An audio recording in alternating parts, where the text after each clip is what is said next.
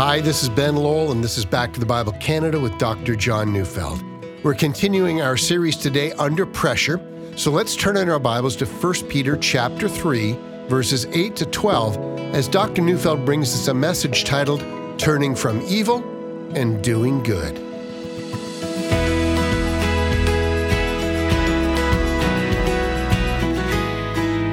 You know, every once in a while when we're reading the scripture, we come to one of those places that summarizes the entire Christian conduct in the world. And if we, and here I mean the Christian church as a whole, seek to conduct ourselves in the world in such a way so that men and women will find Christ attractive, might I suggest 1 Peter 3, 9 to 12 is a very short, penetrating summary as to how to live in this world and make the gospel attractive. I mean, fail to do so, the way of Christ is going to be obscure to many.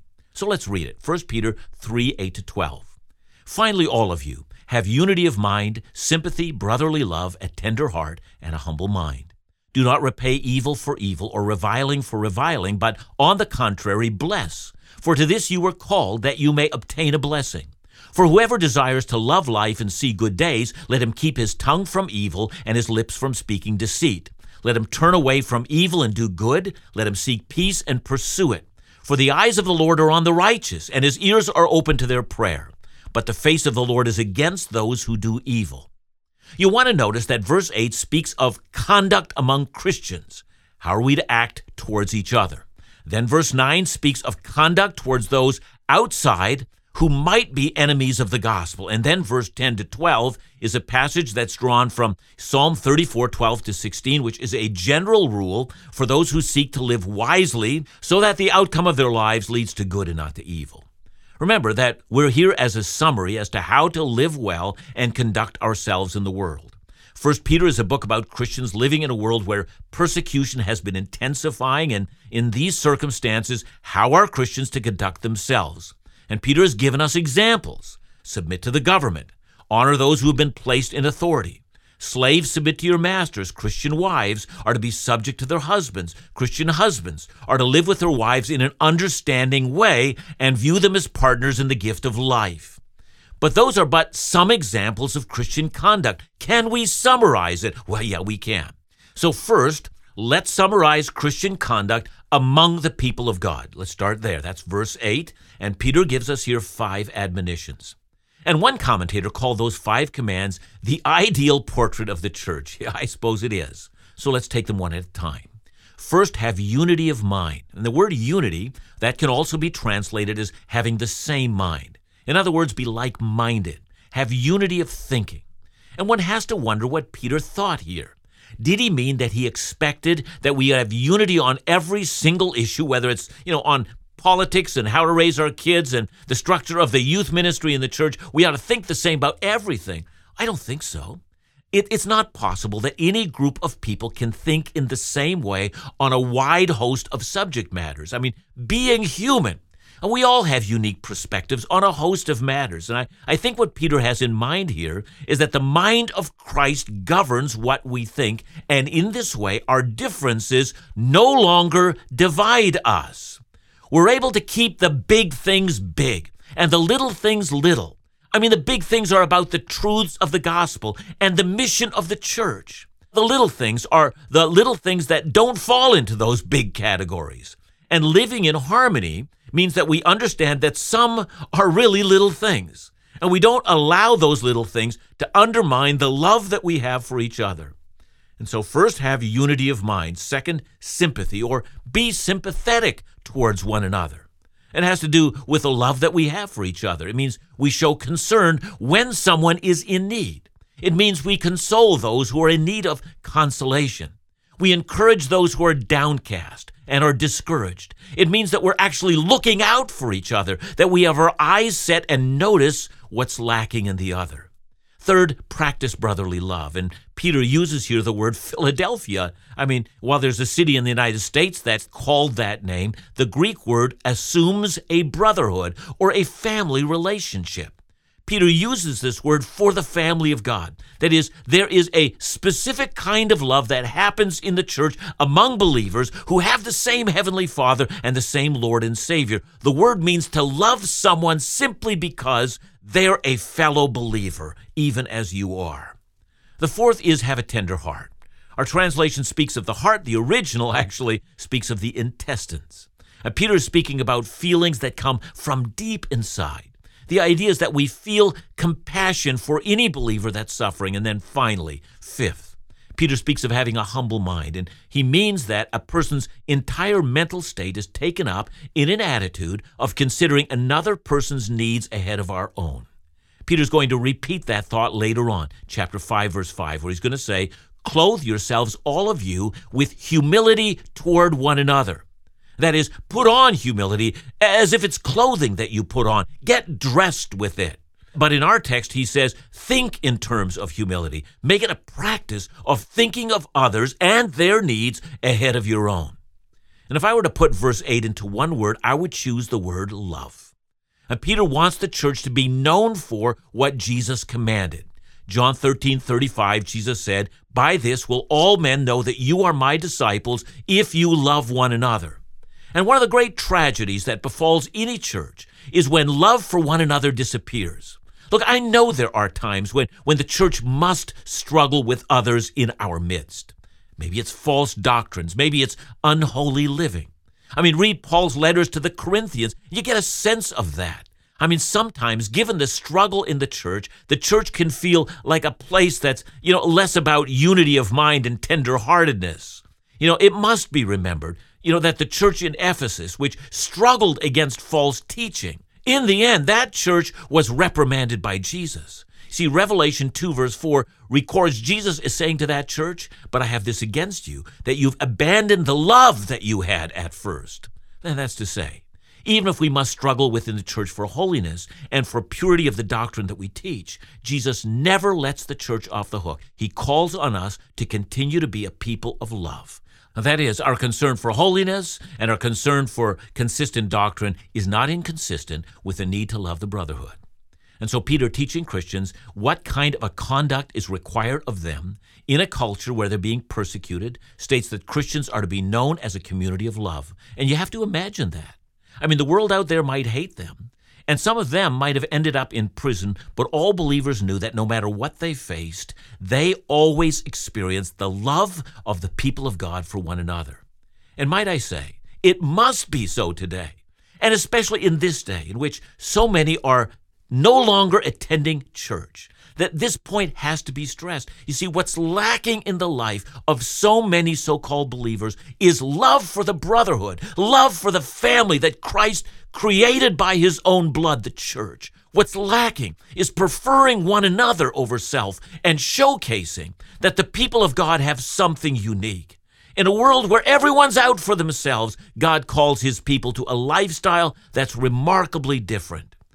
Are you a Christian that's stopped attending church? So hear the words of Jesus. It's a rebuke. You've abandoned the love that you had at first. Repent, that he might not have to come and remove your candlestick. Boy, that's a warning. Repent so that seasons of joy might return. Repent so that you might learn again how to live and how to love. Peter's writing to persecuted Christians. He wants them to remember the kind of conduct they're to exhibit. And through this, which we're going to call in chapter 4, verse 12, a fiery trial. But now he moves from the conduct they're to have among themselves to speaking about their conduct in the world. He's already spoken about this when we spoke of the attitude towards the emperor, towards slave owners, and especially of Christian women and their non-Christian husbands. But those were specific examples. Now he gives the general rule. Verse 9, do not repay evil for evil, or reviling for reviling, but on the contrary bless, for to this you were called, that you may obtain a blessing. So let's begin by acknowledging that the command to love is not restricted only to loving fellow believers. Peter insists that it must also be related to the attitudes that we have to people outside of the church. And you think it's tough to love those inside the church. You try loving those people that reject your values and out of anger for who you are willing to put evil into your lap. But all of us who are believers know that Jesus left us a teaching in Matthew 5:44. Love your enemies and do good to those who persecute you. But where does this doing good to enemies start? Or to put it another way, exactly what are we supposed to do? Notice how specific Peter is. And in many ways, there's nothing to do about the enemies. They're just there. So what's to be done? Peter's very detailed. Start this way. When someone does evil to you, don't you respond in kind. This gets repeated throughout the New Testament. Romans 12, verse 7 is almost identical to that. 1 Thessalonians 5:15 says, make sure nobody pays back wrong for wrong. Well, that in itself is a tall order.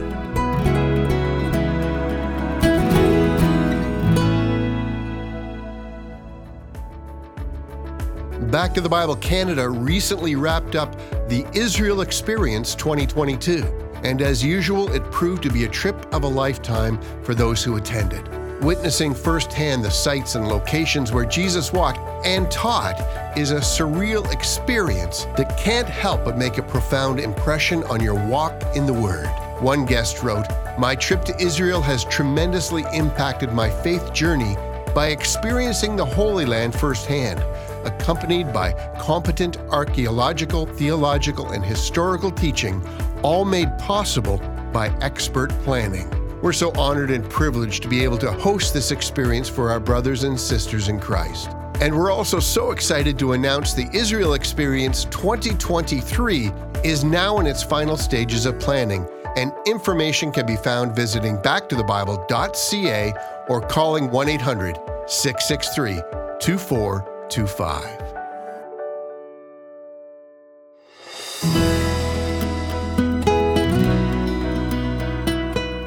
Revenge is never a Christian virtue.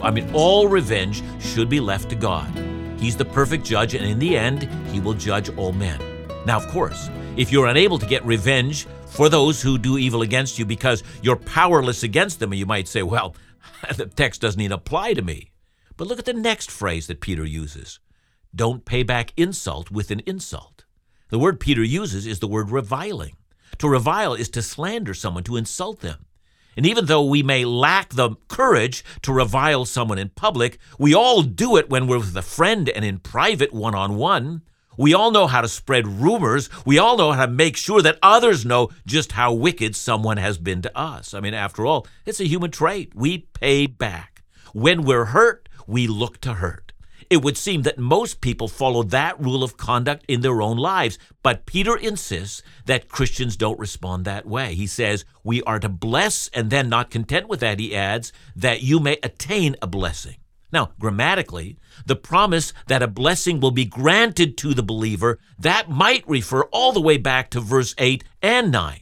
Or it might specifically refer to the blessing of enemies. That is, God might be specifically reminding believers that he blesses those who bless their enemies, or he might be saying, I'm blessing those who have unity of mind and sympathy and brotherly love and a tender heart and a humble mind, and who don't repay evil for evil and decide to bless their enemies. Now, I don't know how to decide which interpretation I should take. I'm sure that God blesses all who are faithful to the calling they have received, who act in accordance with the will of God in their lives. In my ministry life, I've noticed something, that when I say it, well, you're not going to be surprised. I have never seen any person who has done it God's way and who's been obedient to God's purposes in his or her life, who will then say when they get to the end of their life, I just wish I hadn't done it God's way. Things didn't turn out well for me. See, I've never met the person who has ever said that or who's ever experienced that. Now, that's not to say that it's easy to behave in the way that God prescribes. Of course it's hard. Of course it demands that we put aside our own self-will and humble ourselves and submit to God's way. It does demand sacrifice, but it always, hear me now, it always results in a blessing. Submit to God's rule of conduct, and you're going to obtain a blessing. Let me say it the other way around now. I have in my ministry career met many, many people who have refused God's instruction for their lives, and they end their lives with a profound sense of loss for what might have been, or people who say, if only I had it to do all over again, I wish I could have changed that. See, they got regret, sorrow, pain. I'll say this with certainty. It is difficult to bless your enemy. and to look to do good to those who seek your undoing. Everything in our flesh rebels against such a prospect. We protest. It's not right, we say, and in truth, what the enemies of the faith were doing to Christians was not right. But Christ died for the godless, and his followers are also called to die to their own self-rights for those who are undeserving of blessing. And in this, Peter makes a promise. You're going to receive a blessing. Well, very good. Let's now go to Peter's rule for the general behavior of Christians, either within the church or within the world. He does this by quoting from Psalm 34, 12-16, but let's hear it from Peter's pen. For whoever desires to love life and see good days, let him keep his tongue from evil and his lips from speaking deceit. Let him turn away from evil and do good. Let him seek peace and pursue it. For the eyes of the Lord are on the righteous, and his ears are open to their prayers, but the face of the Lord is against those who do evil. Well, notice that Peter begins with the word for. Oh, we can translate that as because. I've said everything I've said to you because the following is true. And what's true is that God has made a promise. And notice to whom the promise is directed. It is for those who desire to live life and see good days. And you might wonder about that. Aren't the people who are reading this letter being persecuted? They aren't loving life. At least we wouldn't think they are. Neither are they seeing good days. They're experiencing hardship and misery. Well, Peter wouldn't agree. Remember, he began this letter by telling this group of persecuted Christians that they were in a favored position. He reminded his readers that they were born again to a living hope. Who else has got that? They had an inheritance that was imperishable. And who has that? Every once in a while, I'll see a list of the world's richest people, and I'm always amazed at how old some of them look. Think, how rich are they really? Everything they own is going to be gone in a very short while, and then they're going to have to give an account of themselves before God. They're not rich. But how about the one who's poor in this world but has an imperishable inheritance in the world to come? What about them? So here's what I think about loving life. It can't mean that we have a trouble-free life. Indeed, Peter didn't think that. Neither did the psalm that Peter quotes. That's because right after the quote, just a few verses later, David in the psalm, verse 19, says, "Many are the afflictions of the righteous, but the Lord delivers him from them all." You think about that. The enjoyment of life is not a life that's free from troubles. Rather, to love life must mean that we're content with the life that God has assigned to us. And that brings us to the next line. Whoever would see good days. And notice that life is a gift from God, and so are good days. Good days are those days in which we find good. And Peter doesn't say that they would be trouble-free days or days filled with pleasure, but he says good days. You see, when we find good, the day is good. So if we want to love life and have good days, Peter quotes David and says, you need to keep yourself from two things. The first, we need to keep our tongues from speaking evil and deceit. So speaking evil is what Peter's already taught us about. Don't repay anyone evil with evil. And now, since I've already mentioned that, says Peter, let me add one more item. Don't let evil come from your mouth. And we might be reminded of James 3, verse 6, where James says, the tongue is a world of evil. The tongue can, if given to evil, destroy both the person the evil is spoken against, but it also destroys the one who speaks the evil. That's because that's what evil is.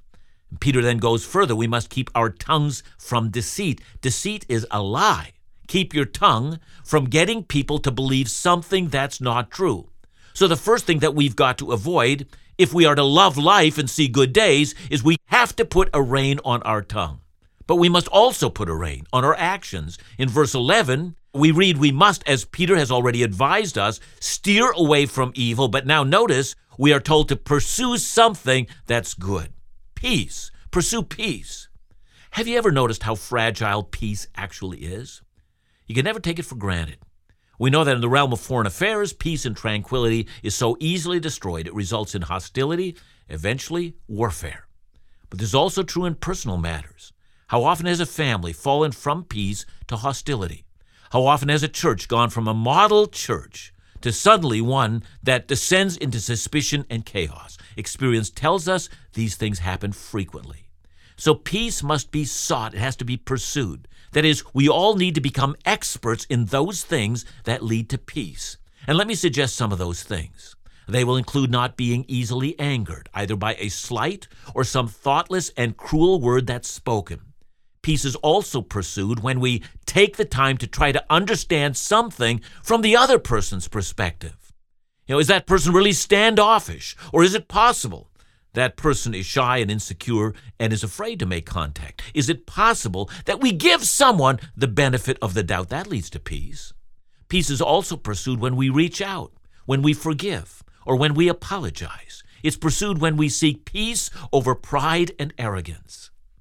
Now, Peter has told us that if we want to love life and if we want to see good days, we will avoid evil both in the tongue and in the action. And secondly, that we're going to be actively looking for those things that lead to peaceful relationships with other people, both with believers and with non-believers. And with that, we see a promise. The promise is God watches. God cares. God sees what we're doing. God sees how we're talking.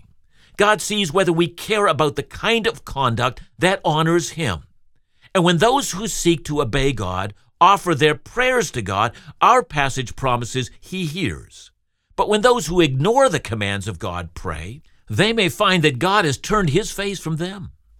Of course, Peter's not telling us how God's going to treat every one of His adversaries, but we do well to notice that we never want to have God as our adversary. And so, what do we make of this important passage? Christian conduct, even in a hostile culture, is of great effect. Love the family of God. Bless your persecutors. Live according to God's commands, and you will see good days.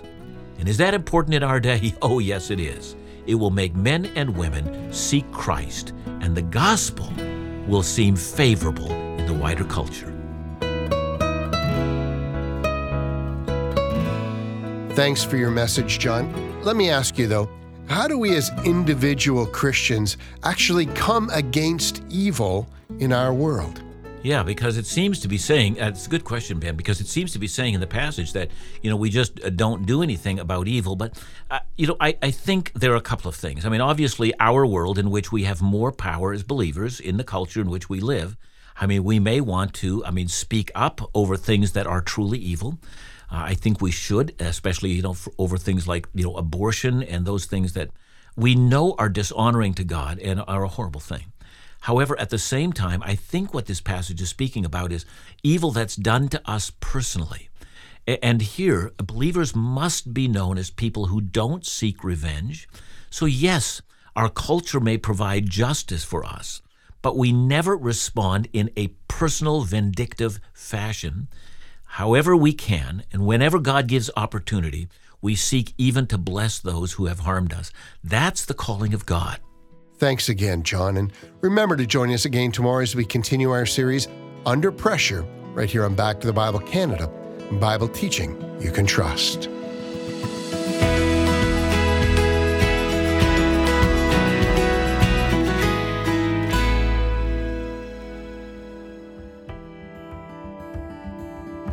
June is Back to the Bible Canada's fiscal year end. As such, it's a crucial month for the ministry financially.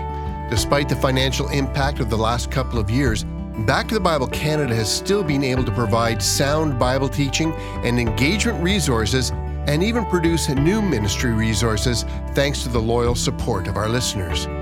This year, our fiscal year-end target is $409,000, and to help us reach that, several generous ministry supporters have graciously offered to match your donations this month up to $100,000. That means your gift has double the impact. We'd be so grateful if you might consider helping us achieve our financial target this fiscal year end. To make your gift today or for more information, call us at 1-800-663-2425 or visit backtothebible.ca.